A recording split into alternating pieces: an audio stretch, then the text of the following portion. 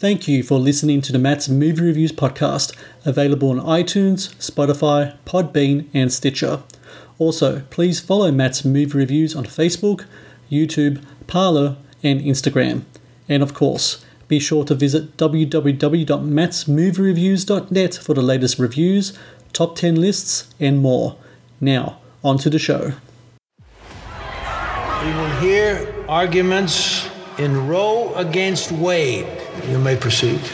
If you really want to know how abortion became legal in our country, I will tell you the true story. Dr. Mildred Jefferson, would you like to head up a Right to Life group that I'm starting?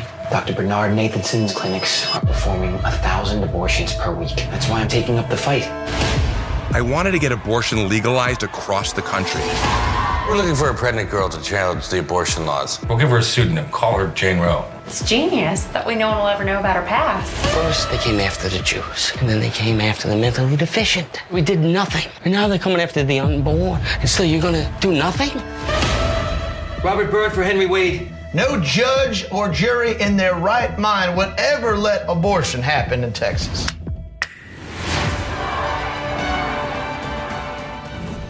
Hello and welcome to the Matt's Movie Reviews podcast. I am your host, Matthew Perkovich, and this is episode number 336.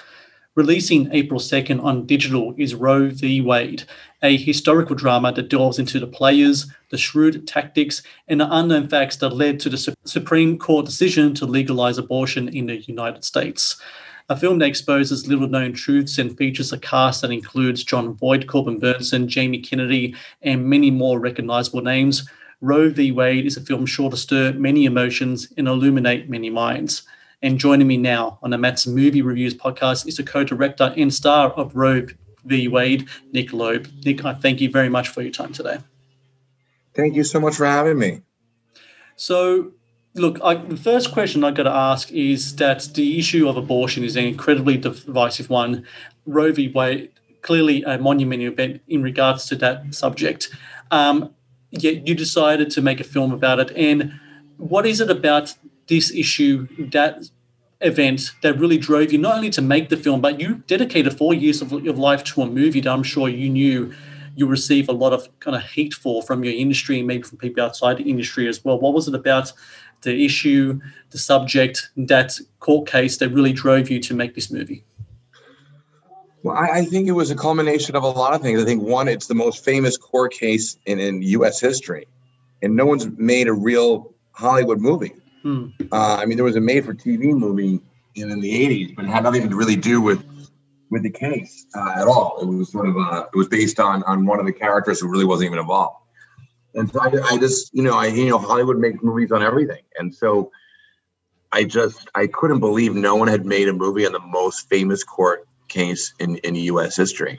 Yep. And the most controversial court case in U.S. history. Yep. And every American's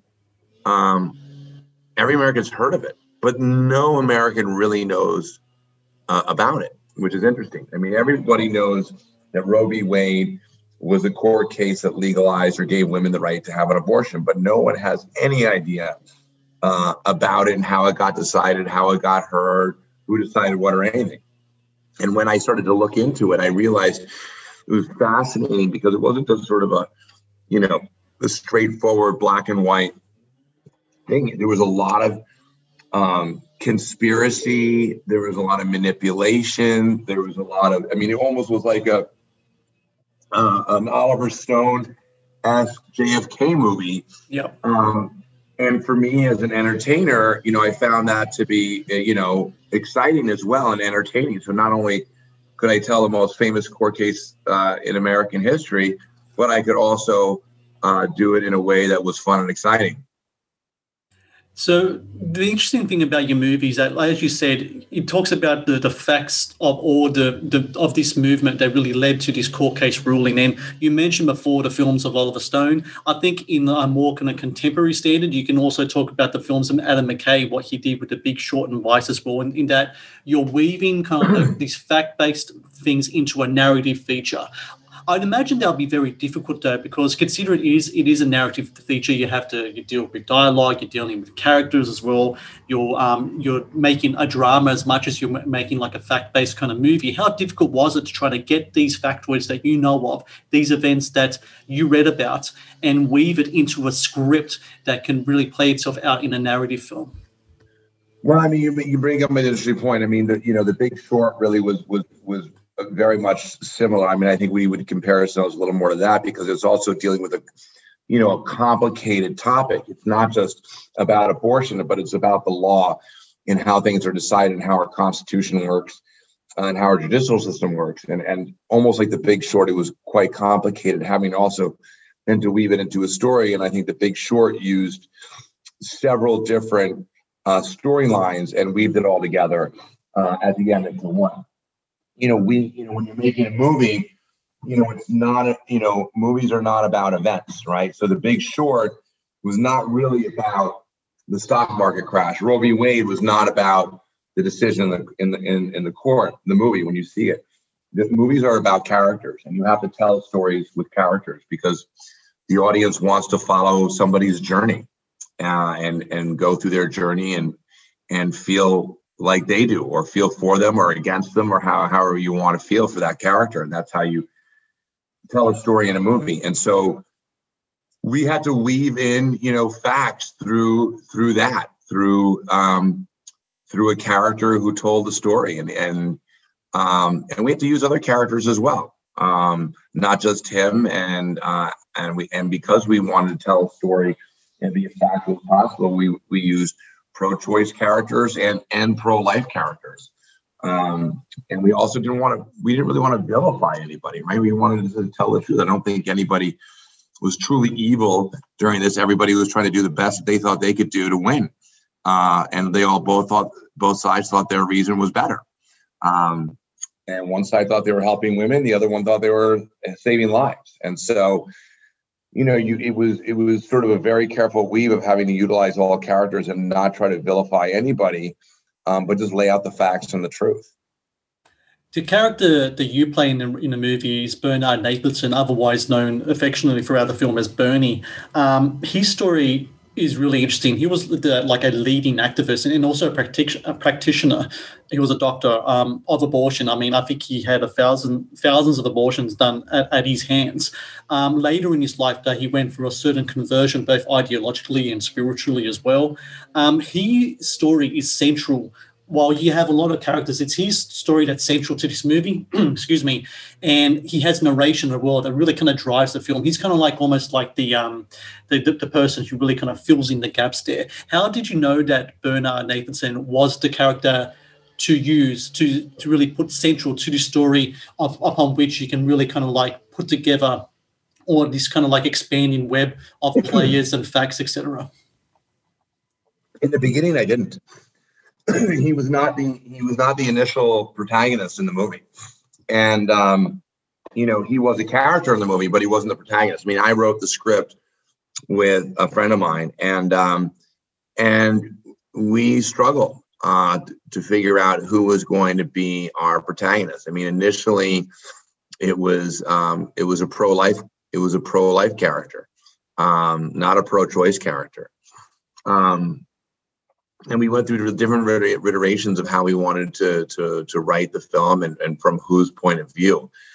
And so, Bernie's story was just so interesting. When we first set out to make the movie, being pro-life myself, I was going to tell a pro-life story from a pro-life point of view. And we wrote that script, and it was fine. It was interesting, but and Bernie kept on standing out, although he was a character in there, he wasn't the protagonist. Everybody who read the script, Bernie kept on standing out as sort of the most interesting. And so we went and we decided, why don't we just tell it from the pro-choice point of view? And that's how we told the movie. We told the movie from the pro-choice perspective. And it ends up, Bernie had a conversion and became pro-life. And I thought it was, it ended up becoming a lot more interesting. And when you write a character in a movie, it's always important that your main character has an arc and a change that you follow him through. And that was really with Bernie. But we never really knew. To be quite honest, it really wasn't until the end that Bernie became our protagonist.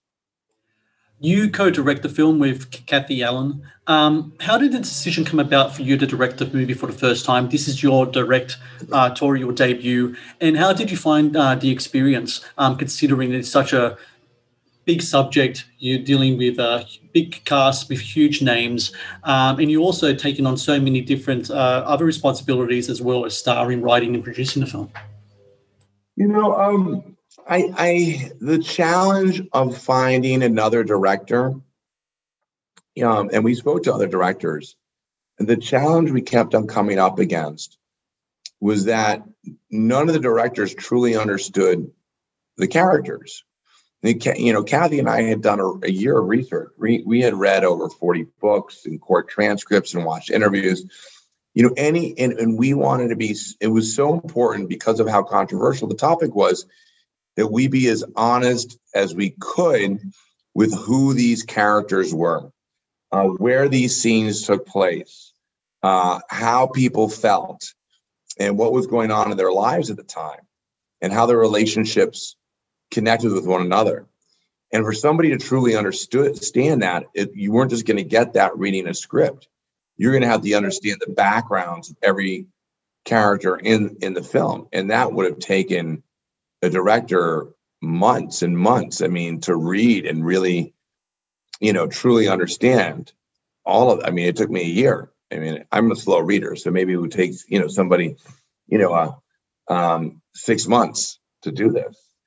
And so Kathy and I just said, nobody really knows this better. We visualized the entire thing when writing it from all the research we've done. So no one else knows what all of this feels like and looks like, but besides us. So that's what we end up directing. And I think it was good that we had a perspective of both a male and a female director and a male and female writer for a storyline that deals with, relationships between men and women.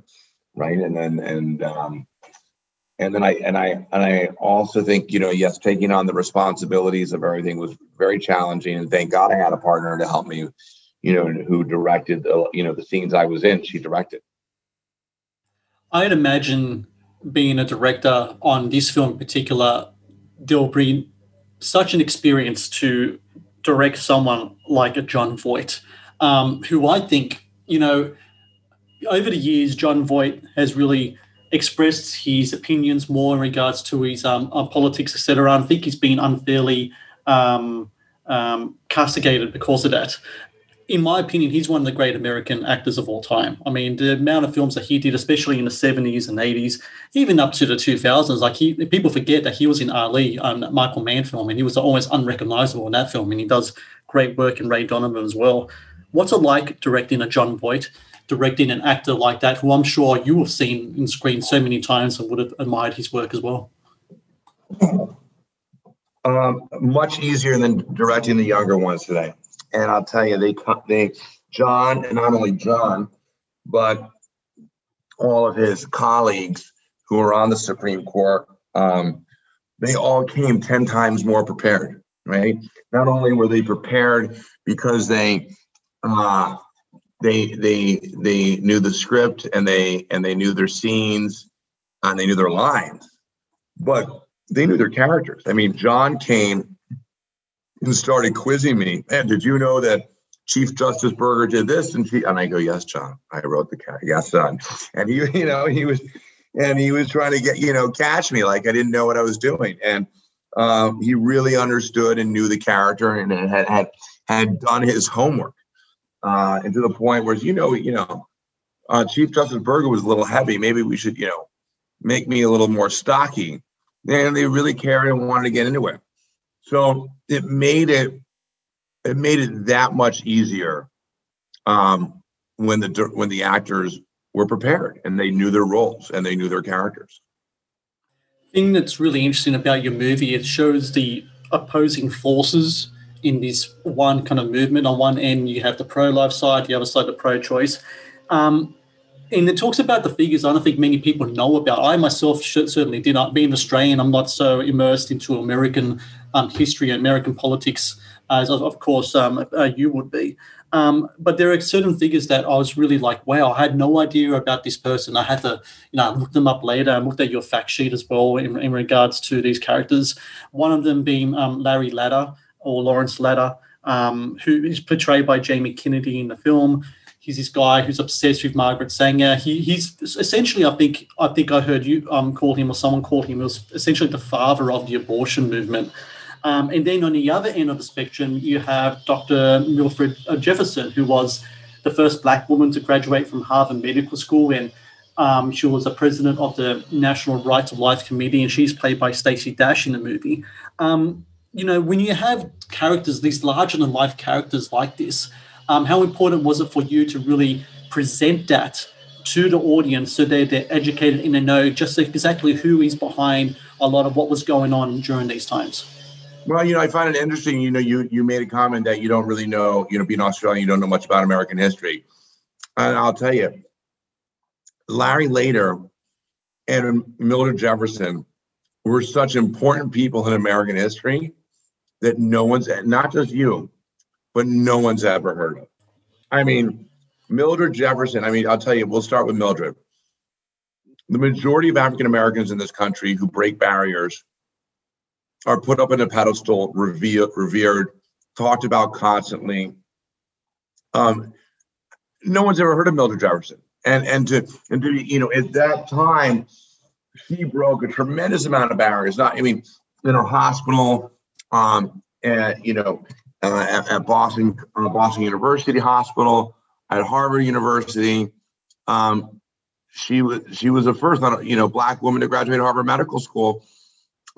At that period in time, that was tremendously huge accomplishment, and no one's ever heard of her. And the reason no one's ever heard of her was because she's pro-life and the second president of the National Right to Life. If she was a major pro-choice advocate, you would have heard of her.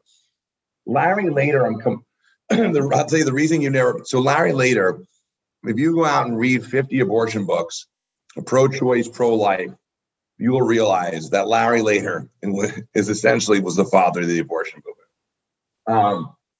He's really the first guy to write books on the topic. The Supreme Court essentially utilized his books and cited them in their findings in Roe v. Wade. And not just you haven't heard of him, no one's heard of him. And most people in the pro-choice, pro-life movement has never heard of Larry Lader. And the reason you've never, and this is sort of just an opinion, so take this for what it's worth. The reason I believe that no one's heard of Larry Lader is that because if you give Larry the credit for abortion in America, you have to take it away from the women's movement. And I think, because then everyone's heard of, Gloria Steinem and Bella Abzug, and so these are very famous women's rights activists that everybody has heard of. Betty Friedan, who's in our movie, and essentially everybody assumes or thinks or that abortion is legalized because of the women's rights movement in America. And yes, they were a tool that got it there, but it really was Larry Lader. And I think if the credit goes to Larry, you got to take it away from the women. And I think that's probably why you've never heard of Larry Lader. But that's just, I'm just speculating on that. There's a scene in the movie, and it features a song, and the lyrics or the title of the song is "There is a Fortune from Abortion." And when this scene came up, it was almost kind of like surreal, kind of like I didn't know how to take it because it just seemed like such a surreal thing to me. As I was like, well, there's no way that could have been real, but that was a real song. How did you come across that song? Where did that first came into your kind of your reading, your research into this? And once you did find that bit of info, were you like, well, look, we got to have that song in the movie because it's just too in one way too surreal, another way too weird, and another way, I think it speaks quite a lot about where both of these characters are coming from in their approach to the abortion issue.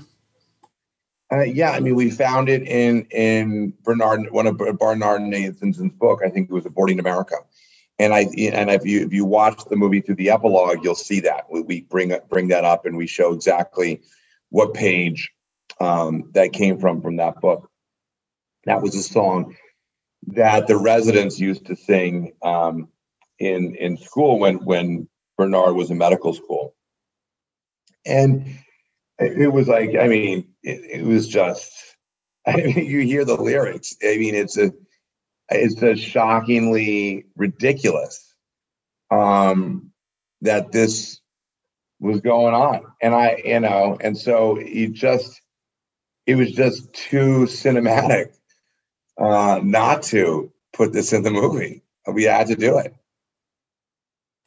A lot of things that are going on now in the last several years is the, I would say the emergence of fake news, but as clearly as your film shows, fake news has been around for quite some time now. And what's really interesting is how Nathanson and later kind of fed the media fake stats in regards to illegal abortions, etc., to kind of get the narrative on their side. It was really kind of like a shrewd, almost kind of like a tactical kind of game they were playing there. And of course, the media reported it to a really kind of ignorant public, and they ate it up, and then it got fueled into the entertainment industry and the media, and it just turned into this big kind of thing.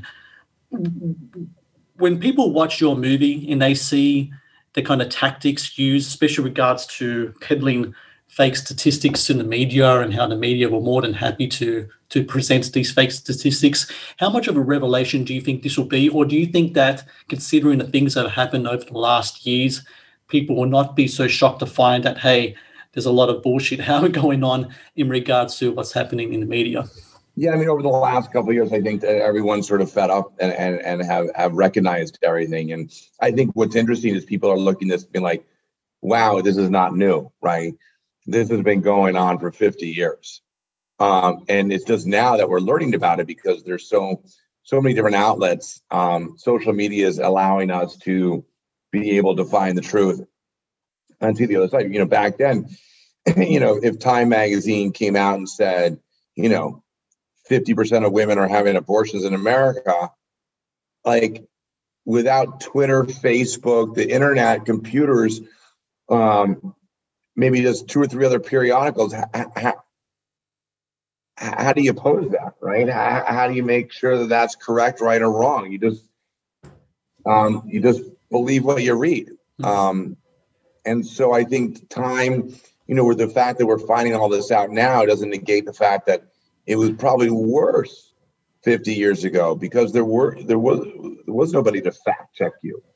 The public wasn't fact checking you, and there were no other outlets to fact check you. So I think it's just, a revelation, and that people are going to be shocked about that. But I don't think it's going to really, as you mentioned, I don't think it's going to be a tremendous impact on people being upset about it because, we live it on a daily basis today with fake news. My first question, I mentioned that making a project like this, there was no doubt you'll receive scrutiny, that you have heat coming your way.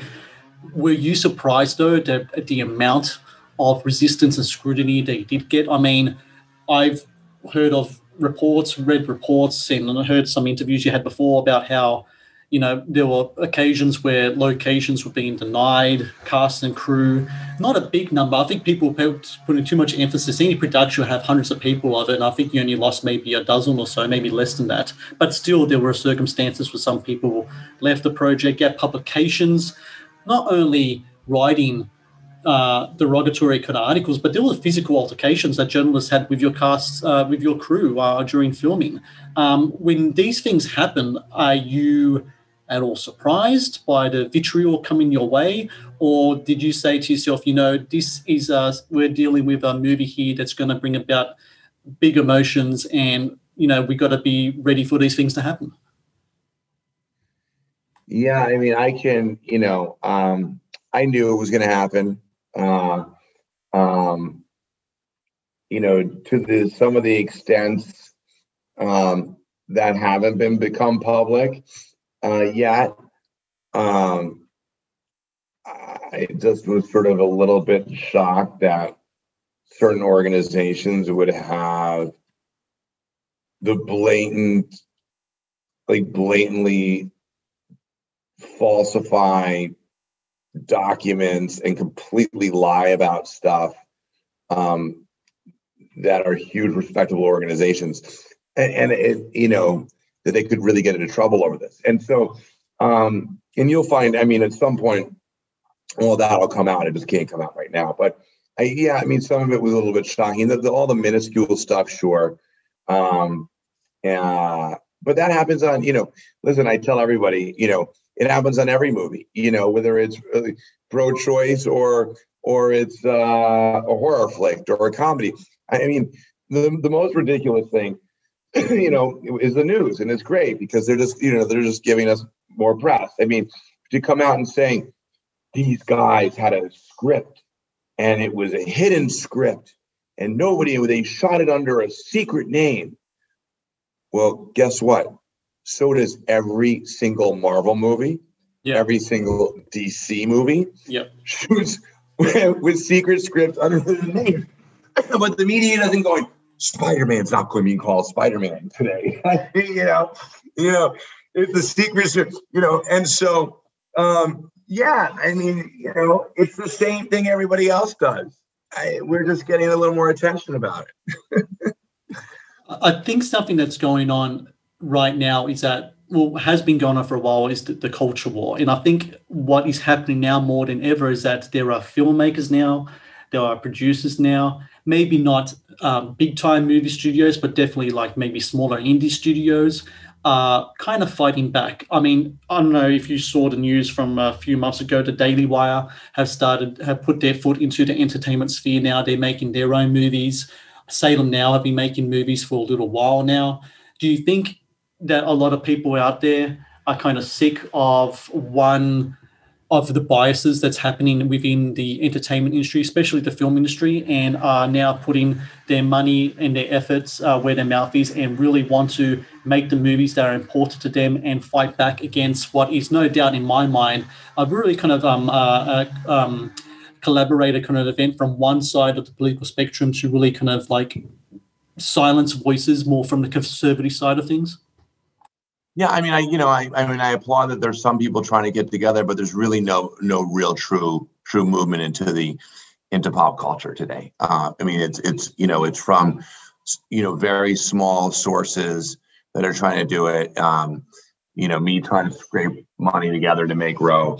And yes, the left is trying to silence anybody who doesn't agree with them. And I think it's sort of ironic. The party that's supposed to be the more open-minded is the party that's the most closed off to anybody else's mindset. But anyway, there's neither here nor there. I think the challenge is, though, the media is completely controlled by the left, whether it's the news or entertainment today. 99% of it is controlled by the left. And so we don't have a voice until some billionaire has the courage to come and buy a movie studio. And even if they did that, we would still be like, 1/5 of the voice today.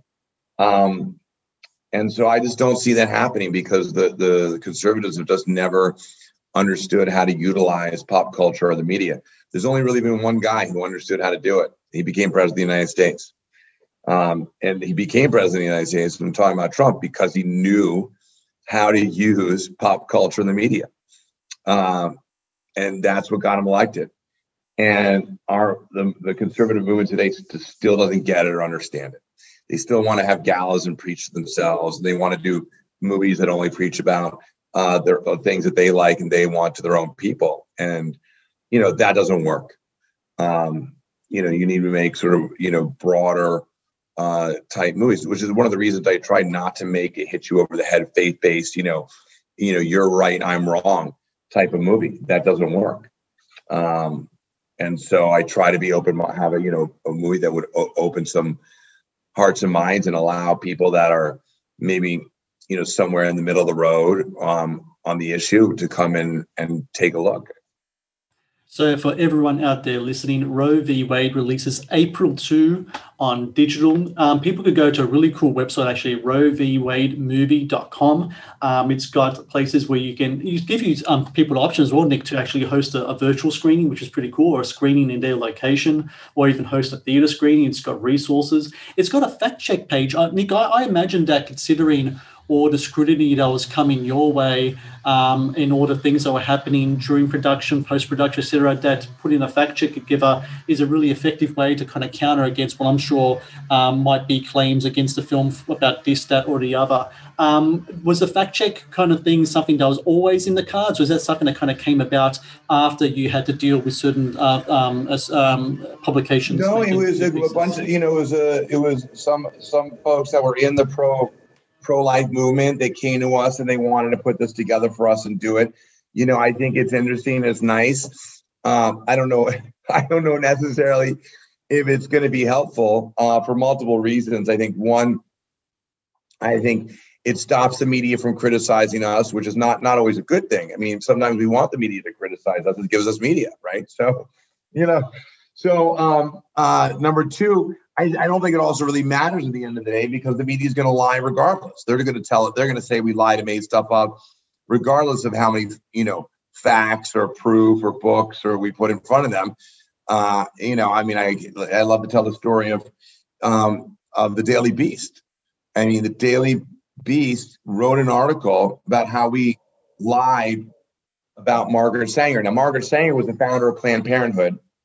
And if you Google her and read about her, and read her own autobiography, she was a eugenicist. And an admitted eugenicist. Not to mention that recently she's actually been cancelled by the very same pro-choice people who once supported her. So that goes a long way as well. Well, yeah, great. And it's interesting because they said, well, Nick Loeb made out Margaret Sanger to be a racist. And although she was a eugenicist, she was definitely not a racist. So Nick Loeb lied in his portrayal of Margaret Sanger. I mean, you can't make this up. I mean, you don't understand. You cannot be a eugenicist without being a racist, right? I mean, it's like, so I mean, the fact sheets at the end of the day really don't mean anything. Well, for everyone out there listening, April 2, Roe v. Wade, people recommend to check this movie out. Learn something about recent American history. Like I said, Jon Voight, Corbin Bernsen, Jamie Kennedy, a bunch of well-known names in the movie. In Nick Loeb, you star in it too, your directorial debut. Congratulations to you with the film, and best of luck with the upcoming release. Thank you so much for your time today.